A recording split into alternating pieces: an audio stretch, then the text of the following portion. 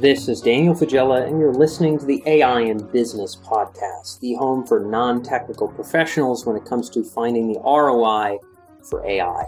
In this episode, we're going to be talking about the present and the future, artificial intelligence, and specifically complete autonomy in the world of heavy industry.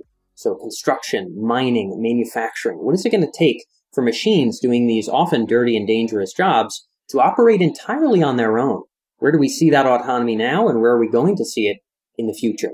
Our guest is David Pollington. He's the head of research at Block Ventures. Block Ventures is a VC firm based in London. This episode was recorded when I was in London. The unfortunate thing is that I had COVID, so you might hear me a little bit snuffly and congested during this episode. I hope you will forgive me. This was recorded about 6 months back. And I had intended to meet David in person, but we ended up recording this over a Zoom call. Because of my COVID condition, I was stuck in a hotel. The good news is David and Block Ventures invest heavily in the heavy industry space, I guess pun intended, now that I think about it. And we kick off this episode focusing on where autonomy is becoming a reality. So in what kinds of processes in heavy industry do we see machines operating on their own? And if we think 5 years into the future, what are the areas where machines are more likely to operate without human intervention? And where are the places where they likely are still going to need heavy human intervention, even half a decade into the future? David has some nuanced perspectives on these questions, and I thought that he brought some great answers to bear. So I hope that you get as much out of this episode as I did when I was recording it, despite my illness. Without further ado, this is David Pollington here on the AI in Business podcast.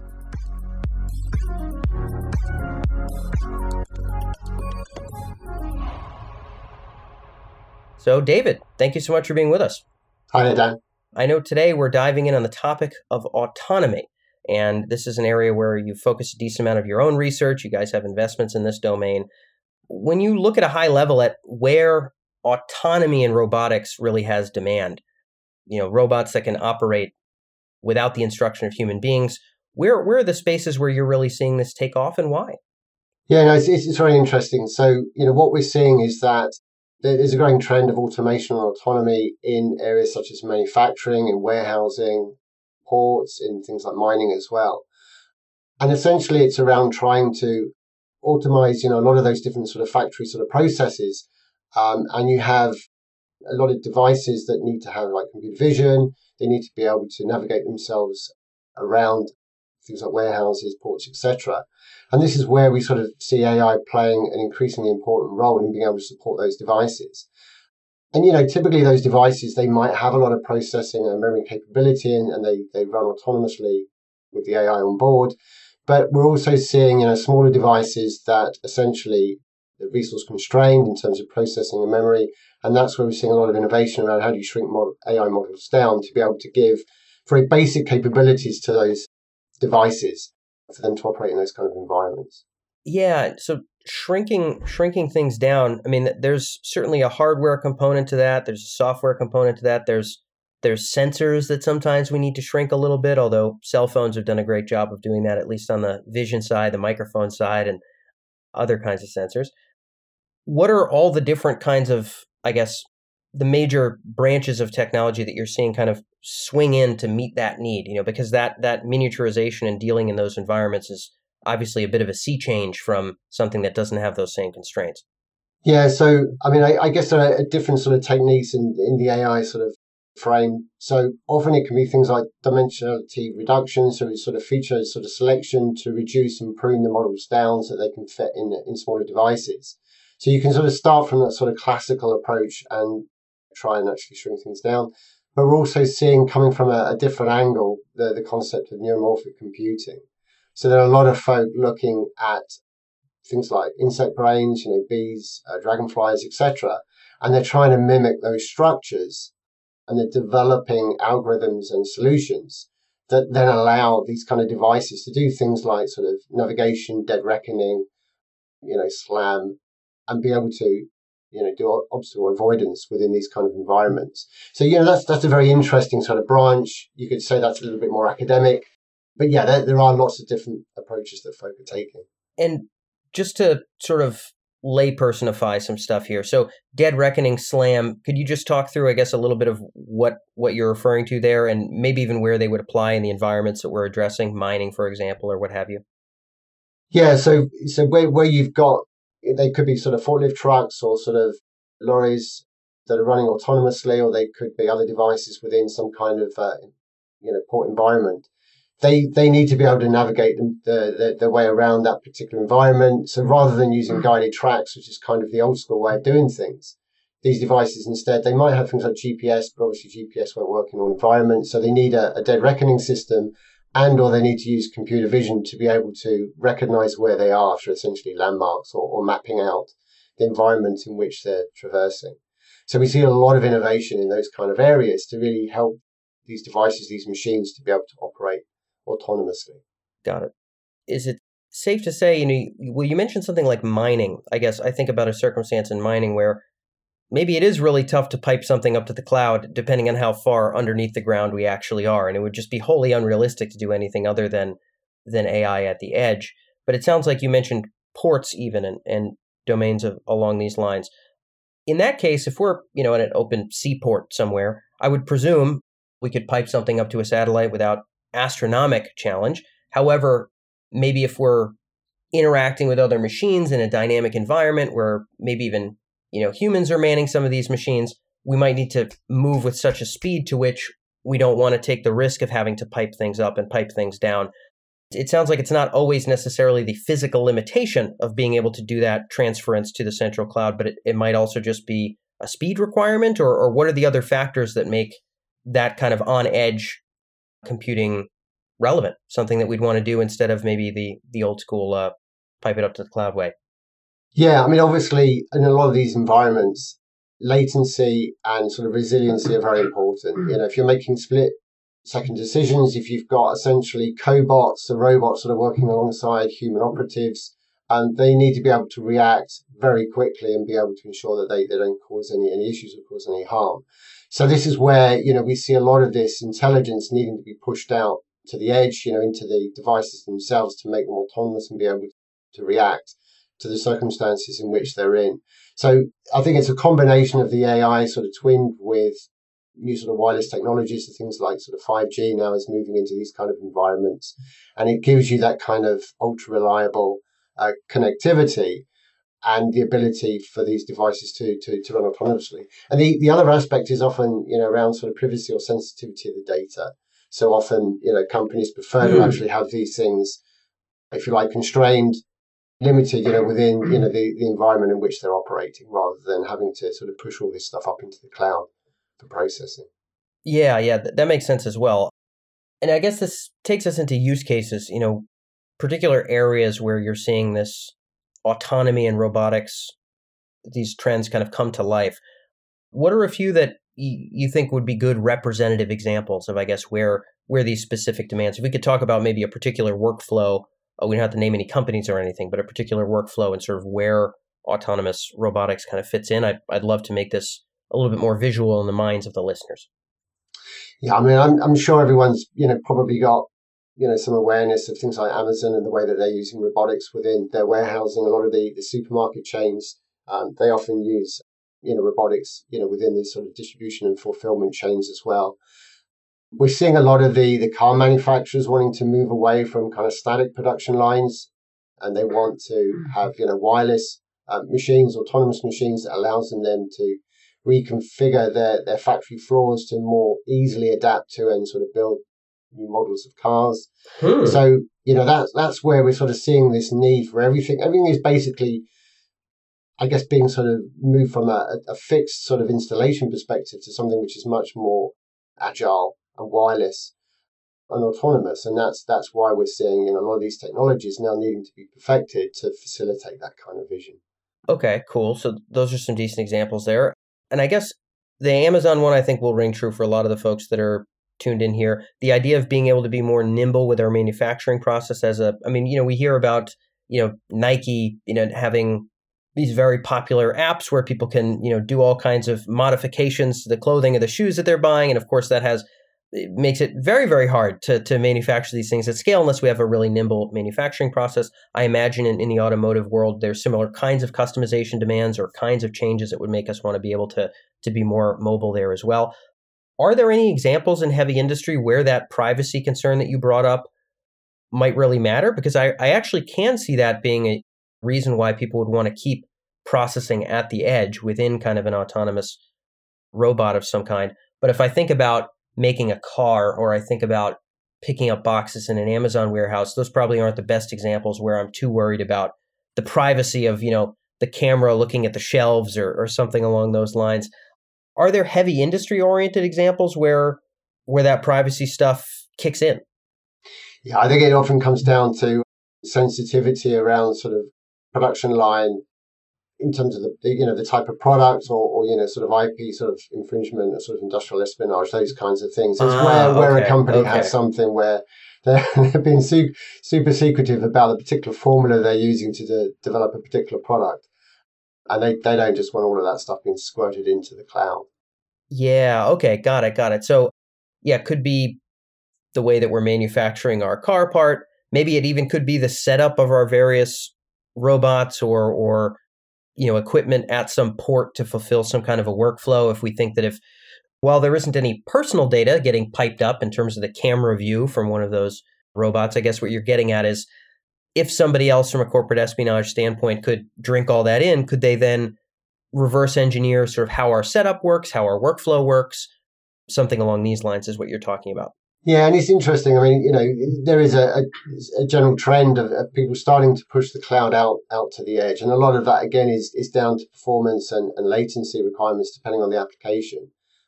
But I think to a certain extent, people also want the autonomy. So they don't want to have on-prem, data centers. They want to move away from having to own their own infrastructure. But they want to be able to leverage cloud resources a little bit closer to where the actual source of the data is. So, yeah, I mean, I think it'd be very interesting to see how those two sort of aspects really come together, sort of the wireless connectivity, the pushing of cloud to the edge, the introduction of AI, distributed AI into sort of edge devices, and how those edge devices then interact. So there's something called swarm learning where they all work together to develop models, for particular problems. So, yeah, that general trend towards the edge, I think, is what we're seeing. It'd be interesting to see how that pans out. Yeah. To see what companies basically decide to not pipe anything of, let's say, this kind, or this kind up to the cloud, but maybe other data they will. Like, it sounds like there's maybe some tactical choices for companies to make if we are to start building out some very robust automated workflows, whether it be manufacturing, mining, etc. Even for those things that physically could be piped up, which of those are so risky in terms of maybe our processes and our IPs and workflow and whatever, which of those do we want to not do that simply for kind of protective purposes, never mind for technical purposes? Interesting to note that I guess there's both of those considerations to make. Last question here in terms of your perspective is around where this is headed. When you look at the coming 5 years, we could just talk about mining if you want. We could just talk about shipping ports if you want. We could just talk about manufacturing if we want. It doesn't matter. You can pick whatever industry you care about. But if you look a half decade ahead, what are the kind of portions of what we're beginning to see now that you really think are somewhat inevitable? They really feel like they're pretty strong influencers in terms of the norms of how these industries will operate in the future. What in particular jumps out to you and why? I think rather than picking on any particular sector, it is that kind of notion, as I said before, of things starting to move to the edge. That these devices are becoming autonomous. These devices are interacting with one another to learn about their environment and how to process the tasks that they've been given. So it's that kind of technological approach, and that it's applicable in so many different areas. I mean, looking further forward, people talk about vertical farming, and that again, where you've got drones that need to work together, but also work autonomously in terms of navigation, in terms of being able to navigate their way around obstacles, etc. This is where we're seeing a lot of these technologies will come to the fore. But even things as mundane as inspecting pipelines, inspecting sort of phone masts, that kind of thing, where you have, drones that are able to do that, but you want these drones to be able to act somewhat autonomously and be able to go off and do those kind of quite repetitive tasks. But there's a lot of intelligence that needs to go into those drones to make sure that they actually, complete that task and that they navigate their way around different circumstances. So yeah, all of these technologies are being sort of matured in different sectors, but in aggregate, they're going to be applied, I think in a lot of... I guess the one final thing that dawns on me here, if I were a betting man, and I'm not literally in the VC sense, I don't put my dollars into AI companies, there might also be a bit of a interest clash there as we're a market research firm too. So I'm not in this game in the same way that you are, but if I were, I would presume that the technologies where this kind of autonomy would be most widespread. You mentioned something like a drone examining, let's say, a pipeline. This actually seems quite viable for almost any oil and gas company, simply because almost everybody can use the same drone. Flying and observing things is not super bespoke. And at some point, this stuff will become not as simple as buying MailChimp for your company or something, but it won't be rocket science, I would presume. I would presume, very much so, that going into a copper mine and, drilling for something and then shipping it out over the course of, some series of robotic handoffs would be sort of expected not to be the norm, even half a decade from now, for the majority of mining companies, because of how hardcore, super bespoke, non-industry agnostic it is. In other words, it's very, very narrow. While the drone examines stuff, see if it looks good, see if it looks bad, report to human, it seems really accessible. Would you agree with that? Would you disagree with that in terms of the kinds of applications that maybe we could expect to see more of in 5 years versus those of which might be a little longer until they're normal? What are your thoughts there? Yeah, I mean, there's a lot of folk looking at drones, and we touched on things like pipelines and sort of inspection and maintenance.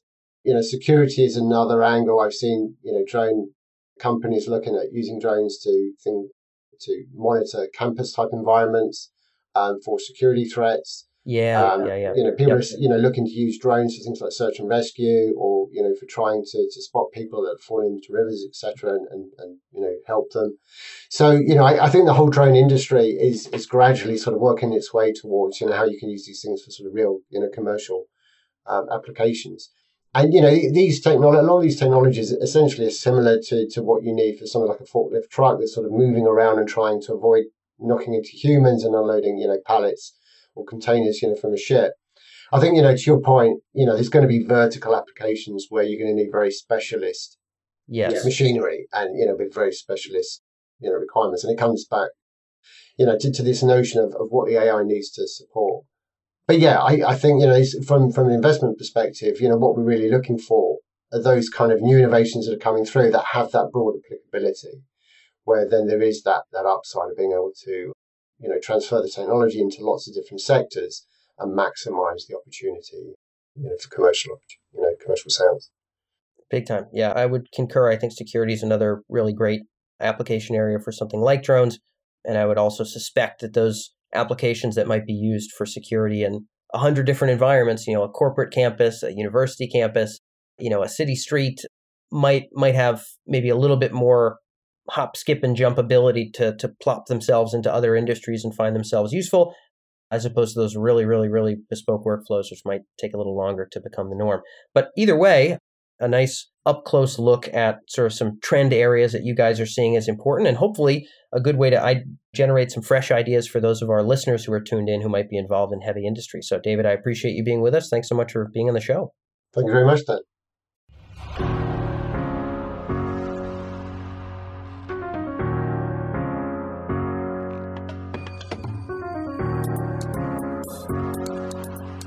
So that's all for this episode of the AI in Business podcast. A big thank you to David for being able to join us, and a big thank you to you for listening all the way through to the end of this episode, despite the COVID stuffiness that you probably had to hear throughout that one. The next time I'm out in London, I will record many, many more episodes, hopefully with a much less stuffy nose, but I am glad we got to talk some heavy industry and get in our conversation with David. If you're interested in AI use cases in general, I haven't mentioned it in a bit here, but you might want to check out Emerge Plus. Emerge Plus is our members-only platform which provides access to our full AI use case library with unique search tools to be able to find certain business publications, which allows you to search for specific business applications. Maybe you're looking for call centers, or you're looking for fraud solutions. Be able to search across thousands of different articles and interviews on Emerge through Emerge Plus.